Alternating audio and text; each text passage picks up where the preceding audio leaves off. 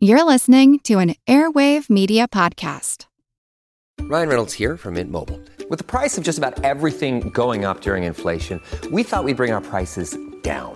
So to help us, we brought in a reverse auctioneer, which is apparently a thing. Mint Mobile Unlimited Premium Wireless. How to get 30, 30, bit to get 30, bit to get 20, 20, 20, bit to get 20, 20, bit to get 15, 15, 15, 15, just $15 a month? Sold! Give it a try at mintmobile.com/switch. $45 up front for 3 months plus taxes and fees. Promo rate for new customers for limited time. Unlimited more than 40 gigabytes per month. Slows full terms at mintmobile.com.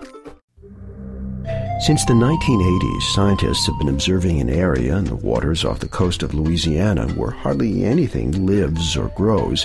They call it the dead zone. I'm Jim Metzner, and this is the pulse of the planet. The area that we're talking about off the coast of Louisiana is a very large area. It ranges in size from over 5,000 square miles to over 8,000 square miles. And just to give you an idea, that's about the size of the state of New Jersey. This is an offshore area, so we're not talking about something that you could see from the beach. We're talking about something that's miles offshore. Dr. Dave Whitall is with the National Oceanic and Atmospheric Administration's Center for Coastal Monitoring and Assessment.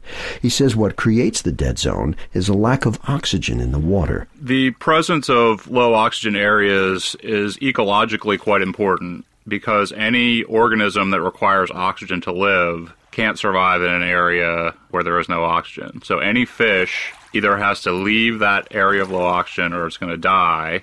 So this is a very important problem.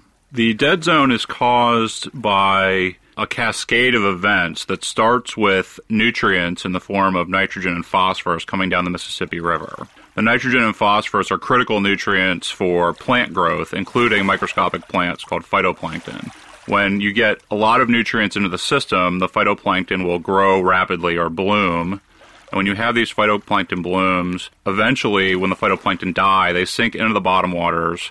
And as they get broken down and decompose, that uses up oxygen. So essentially what's happening is the root cause of the low oxygen is nutrients coming down the Mississippi River, but that's taken through this biological process of algal blooms and subsequent decomposition. We'll hear more on the dead zone in future programs. Pulse of the Planet is made possible by the National Science Foundation.